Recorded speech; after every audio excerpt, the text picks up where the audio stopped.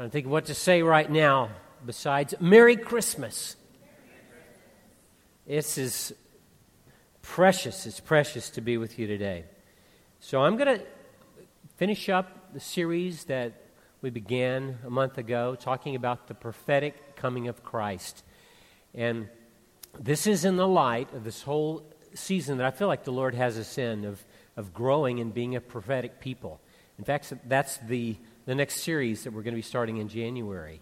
We have this word back earlier in the year that, in a sense of what's the next thing for us? There's some sense of a deeper work of prophetic momentum that's going to bring apostolic initiative. And, those things come to us. Sometimes phrases come in the Spirit when we're in prayer. We don't exactly have it all unpacked. And we're just trying to hear the Lord and obey Him.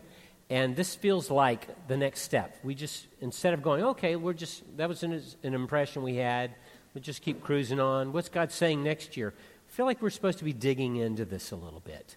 So that's a little bit of the motivation behind this last month. And what we've done is seen that there's this whole movement of history that came up to the birth of Christ. Hundreds of years of silence leading up to this big drum roll, and we see the parents of the forerunner of Jesus being prophetic. The parents of John the Baptist, and John Baptist himself, a prophet, the forerunner of Jesus. And now we see the mother of Jesus as being prophetic. She has this song. It's like a psalm. I don't have the music to it, but I don't know exactly what cadence there was. But she speaks out or sings out, declares this amazing prophecy. So, would you like to hear it? My interpretation of it. No, I'm just going to read it. Okay. The closest I got to it was some sort of Greek 1400 thing. And Mary said, "My soul glorifies the Lord." But I will not continue in that mode. My soul glorifies the Lord, and my spirit rejoices in God my Savior, for He has been mindful of the humble state of His servant. From now on, all generations will call me blessed, for the Mighty One has done great things for me. Holy is His name. His mercy extends to those who fear Him from generation to generation. He has performed mighty deeds with His arm. He has scattered those who are proud in their inmost thoughts. He has brought down rulers from their thrones, but has lifted up the humble. He's filled the hungry with good things, but sent the rich away empty. He has helped His servant Israel, remembering to be merciful to Abraham and his descendants forever, just as He promised our ancestors. So let me pray. Lord, we just thank You for Your word, that it's rich, and in this situation, it's vivid. Your Spirit comes on Mary, and she speaks out an amazing declaration of what You're doing in Your character. So we ask that You would make this alive in us today, Lord Jesus. Amen. So this is Mary's prophetic song. And by prophetic, what I mean is hearing God's voice and then living that out so that the world can see what God's character is. That's what prophetic is. And the character quality that we see in Mary's life, that's often talked about, but that specifically that she moves into in declaring about God's character is humility. So that's where we're going today. I'm going to back up and just kind of give you a little bit of this story. Who is Mary? That's I don't think many of you really are wondering that right now. You've kind of got that pretty set in your mind, but I just want to say she's a young girl. A lot of people, amazingly say, actually, you know this. You've been in church a while. She was very young, maybe 14 years old. So I was going to point out Ella Aguilar and say how she's 14 years old, but I'm not going to do that this morning. But the sense of being young, I did ask her permission to do that, by the way. But this is amazing. Now, it was culturally appropriate at that point in time. To us now, it seems a little strange, but this is culturally appropriate.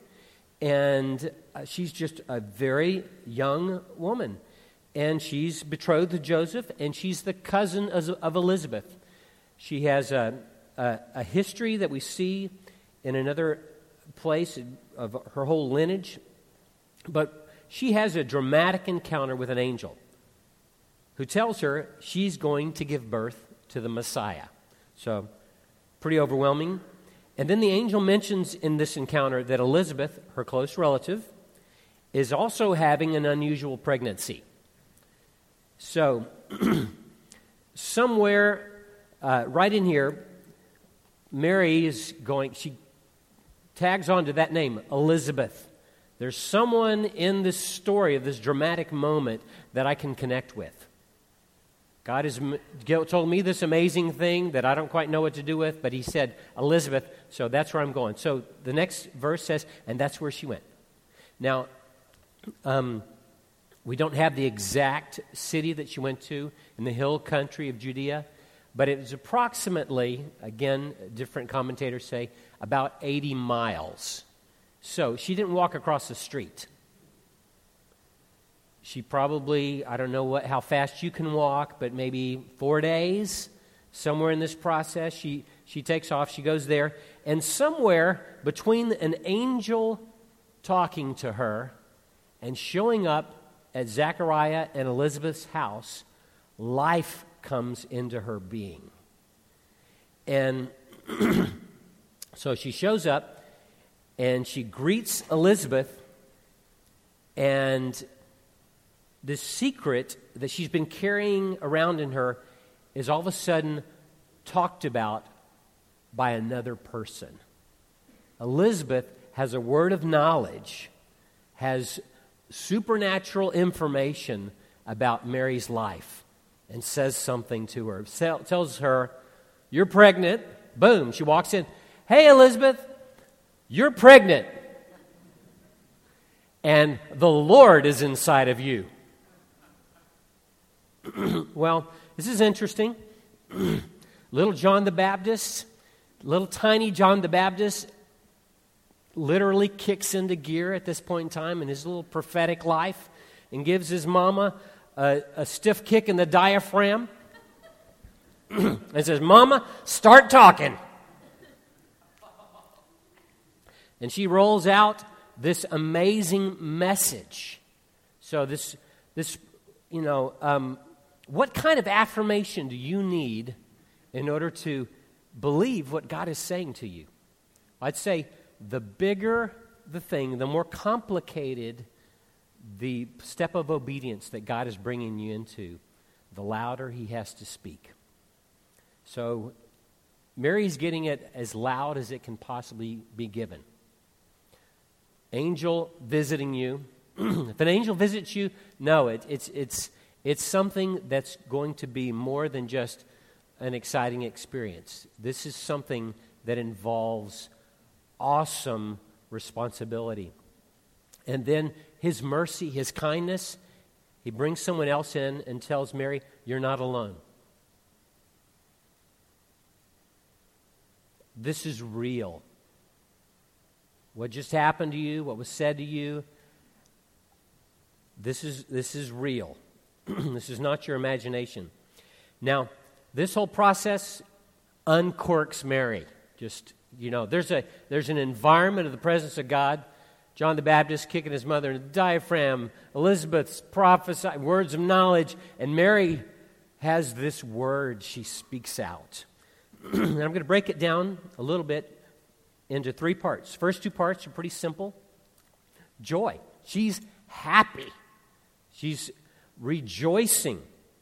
My soul glorifies the Lord, and my spirit rejoices in God my Savior, for he has been mindful of the humble state of his servant.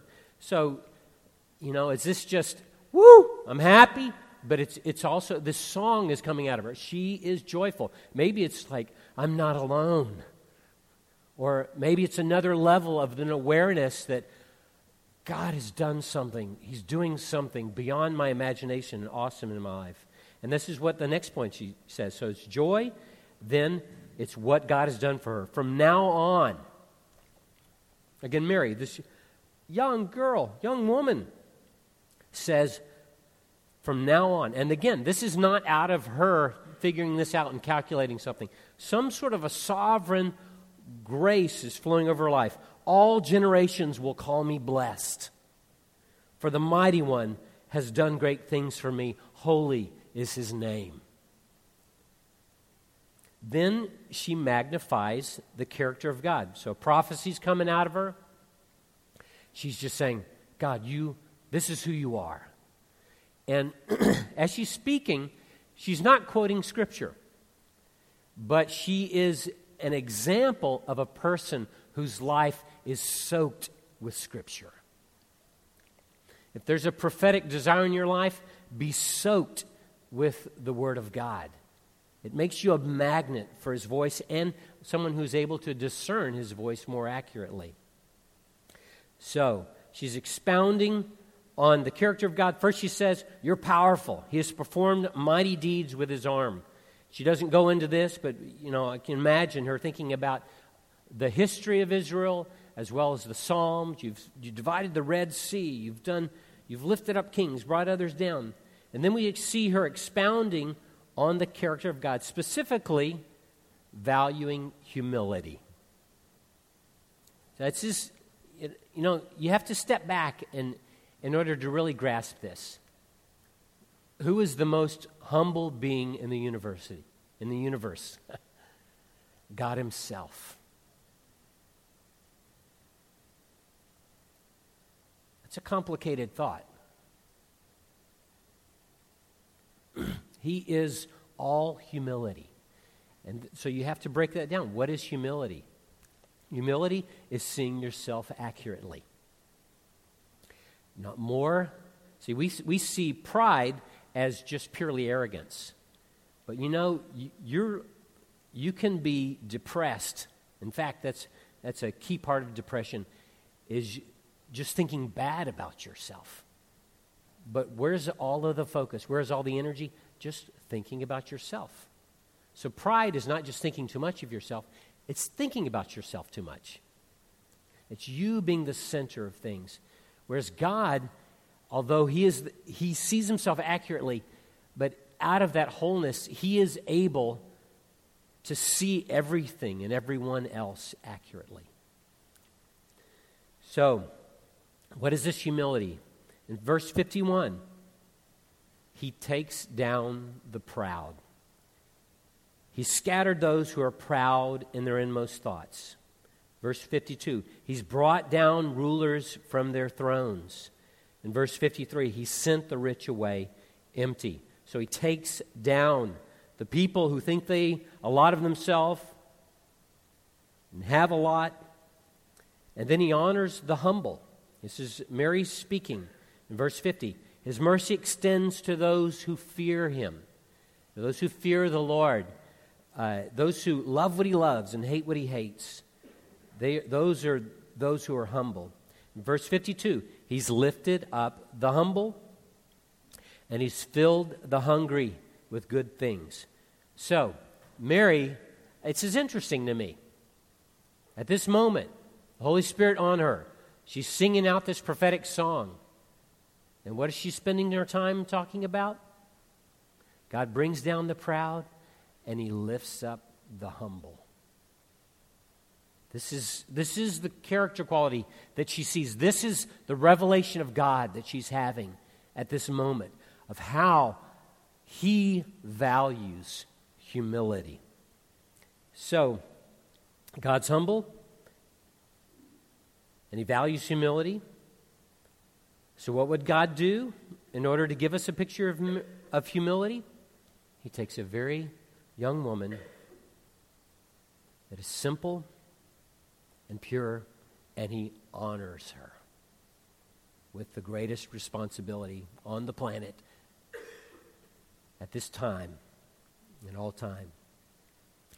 And Mary does something in reflecting humility. I think it's important, again, to see this. It's not just, we're not looking at humility as a person who is shy, a person who is, won't look you in the eye, slightly fearful. So what does humility look like for Mary? She says, all generations will call me blessed. It's humility. It's true. It's accurate. There's a strength that's in this. It's not a passive. It's not a woe is me only. It's like this.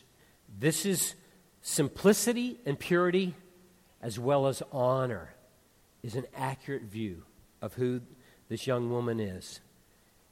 The angel told her, you found favor with God. You're highly favored. The Lord is with you.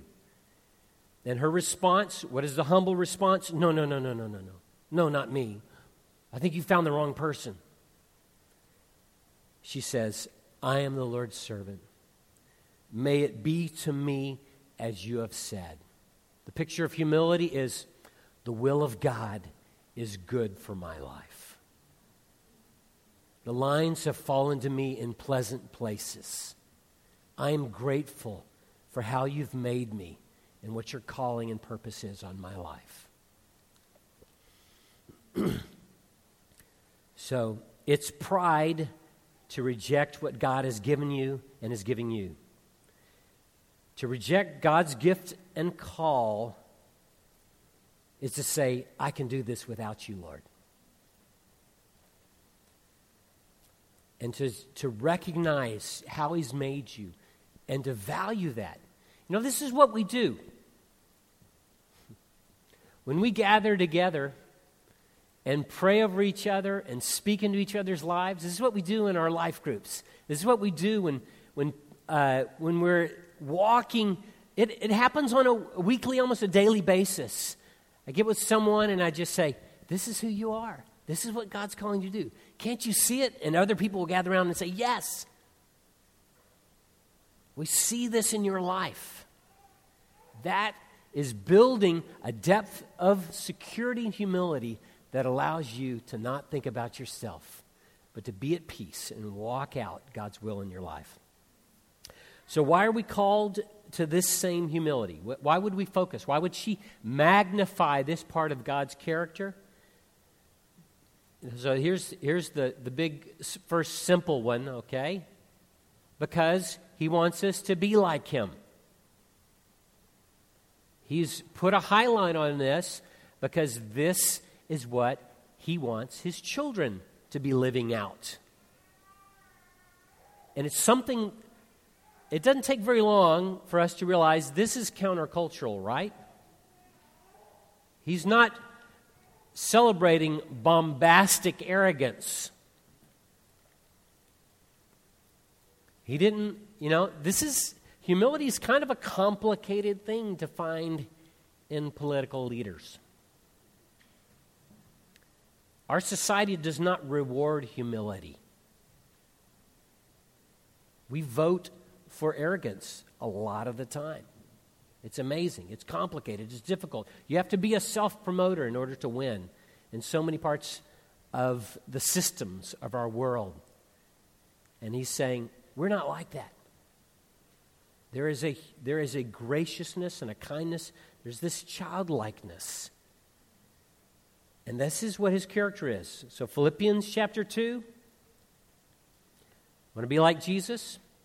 In the 6th verse, who being in very nature God, did not consider equality with God something to be used to his own advantage.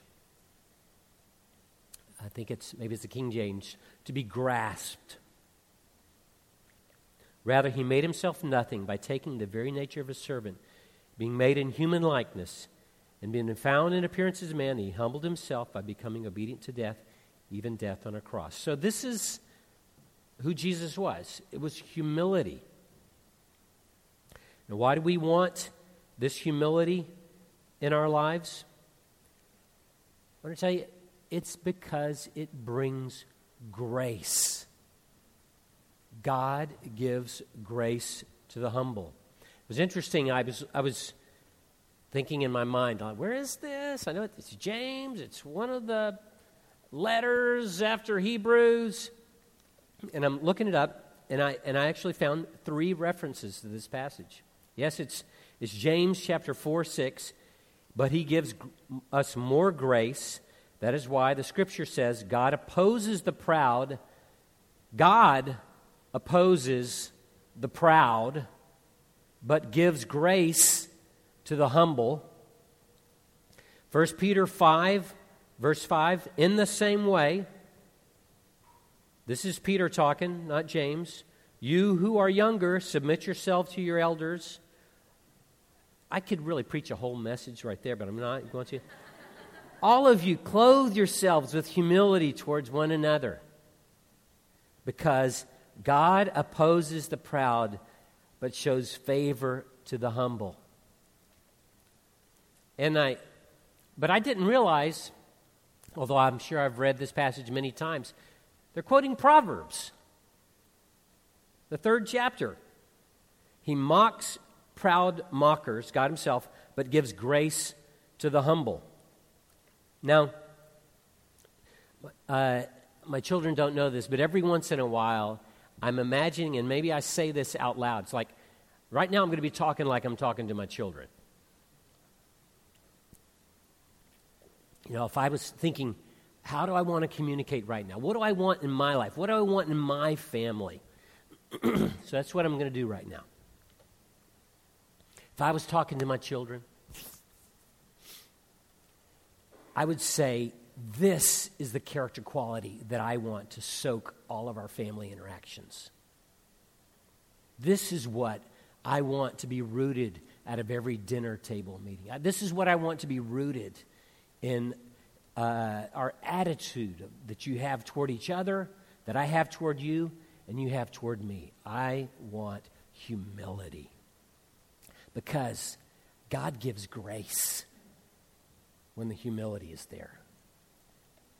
This character of God. We're talking about this prophetic thing that Mary's living out, and that she's prophesied and emphasized. It's humility. Why? Well, how many of you have been in a difficult family moment where you just felt it soaked with pressure and anxiety and thought, what am I supposed to do? Let's all close our eyes.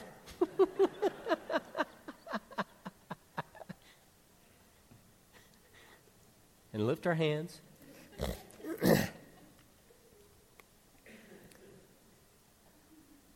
What am I supposed to do at this moment? I'm supposed to win. I'm supposed to get the upper hand. I'm supposed to be seen and valued. I'm supposed to be respected right now. And I'm not feeling it. God gives grace to the humble.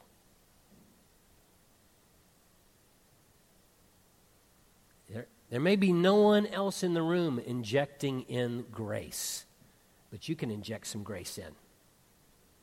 How can I? Lord Jesus, have mercy. We need some grace in this room right now. Wherever you are, and that thought is coming, and you're thinking, something needs to get loosened up. We are stuck. God gives grace to the humble. And what does that humility look like? We see that in Philippians chapter 2. It is not grasping. It's not going for the win.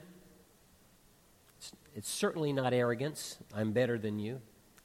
It's not depression. I'm the worst one. No one wants me.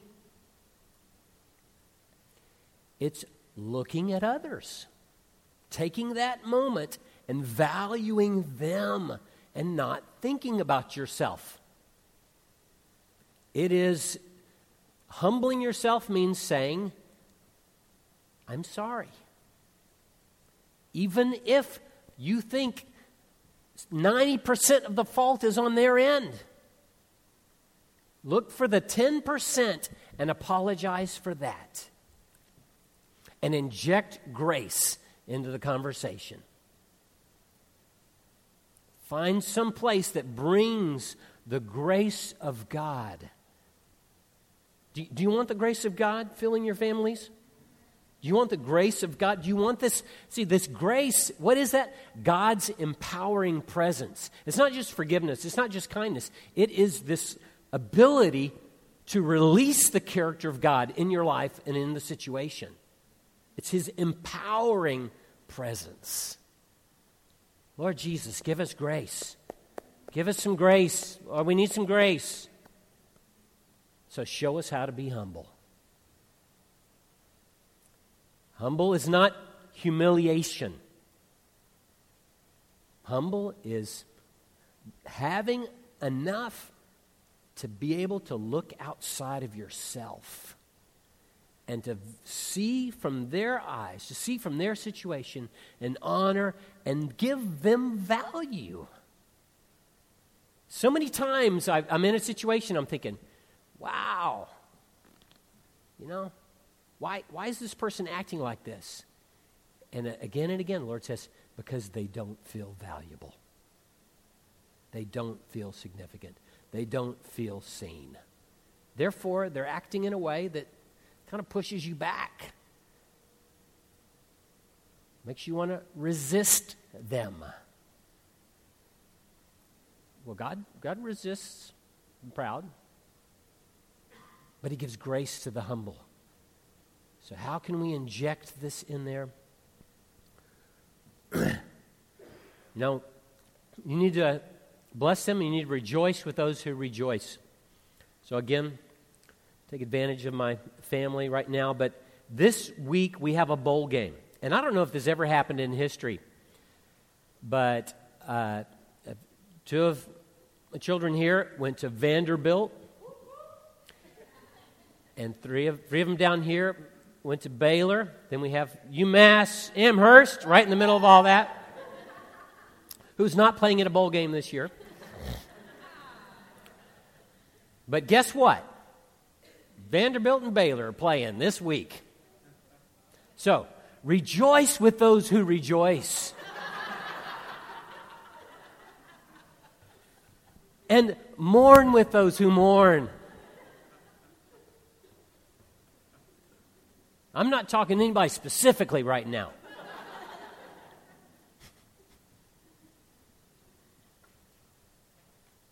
But value that person that a person that does not feel valued, the enemy wants you to play into that. And you need to resist that and pour in respect, value, love, and honor. Anyone say amen? Or anybody want to be humble this Christmas?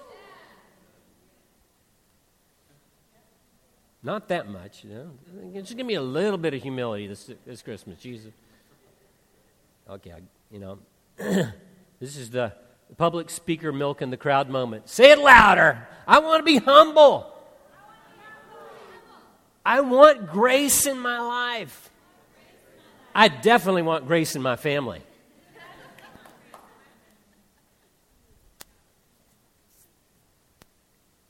So, I was talking about this message with Becky this week, and you get into a message about Mary and going, okay,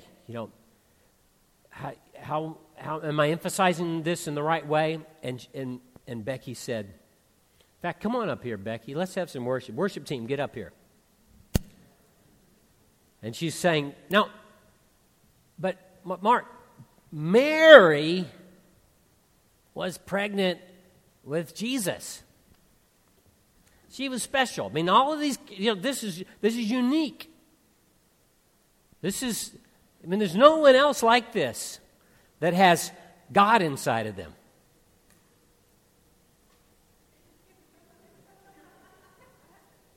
And at that moment, I said, are you carrying Jesus inside of you? You know, Mary's walking down this road, 80 miles, you know, and she glows in the dark at this moment, you know. She's radioactive, just God himself is inside of her. Nobody knows. This powerful secret. Except her cousin gets it. A little help from John Baptist. But how many people in here have Jesus inside of you? Let's stand up. We want to celebrate and honor him this Christmas. And I just want you to reflect on that as you're singing. That Jesus, if you're born again, if you've given your life to Jesus, if this transaction has happened where you said, Jesus, you are God, you are Lord, you're Creator, and I'm not. I am the one who needs forgiveness. I have sinned so many times I don't even know how to count. Forgive me, not just of these individual sins, but just forgive me that I am a person that has rebelled against you. I assume responsibility for that. And I say, forgive me, Lord. So this is a transaction happen. You give you give your life to him, and then you receive his life. Come and live inside of me. He says he'll take out your heart of stone, that proud thing, that arrogant thing, that thing that caused resistance to the people around you, and he puts in a heart of flesh. He has given you his life and his character. So this is not try harder week. This is receive who God has made you to be. And live and just celebrate that. Jesus, you're in me. We just thank you for this profound thing you've done. So we're gonna sing another carol right now and honor Jesus. And as you're doing this, you just be aware of the presence of God.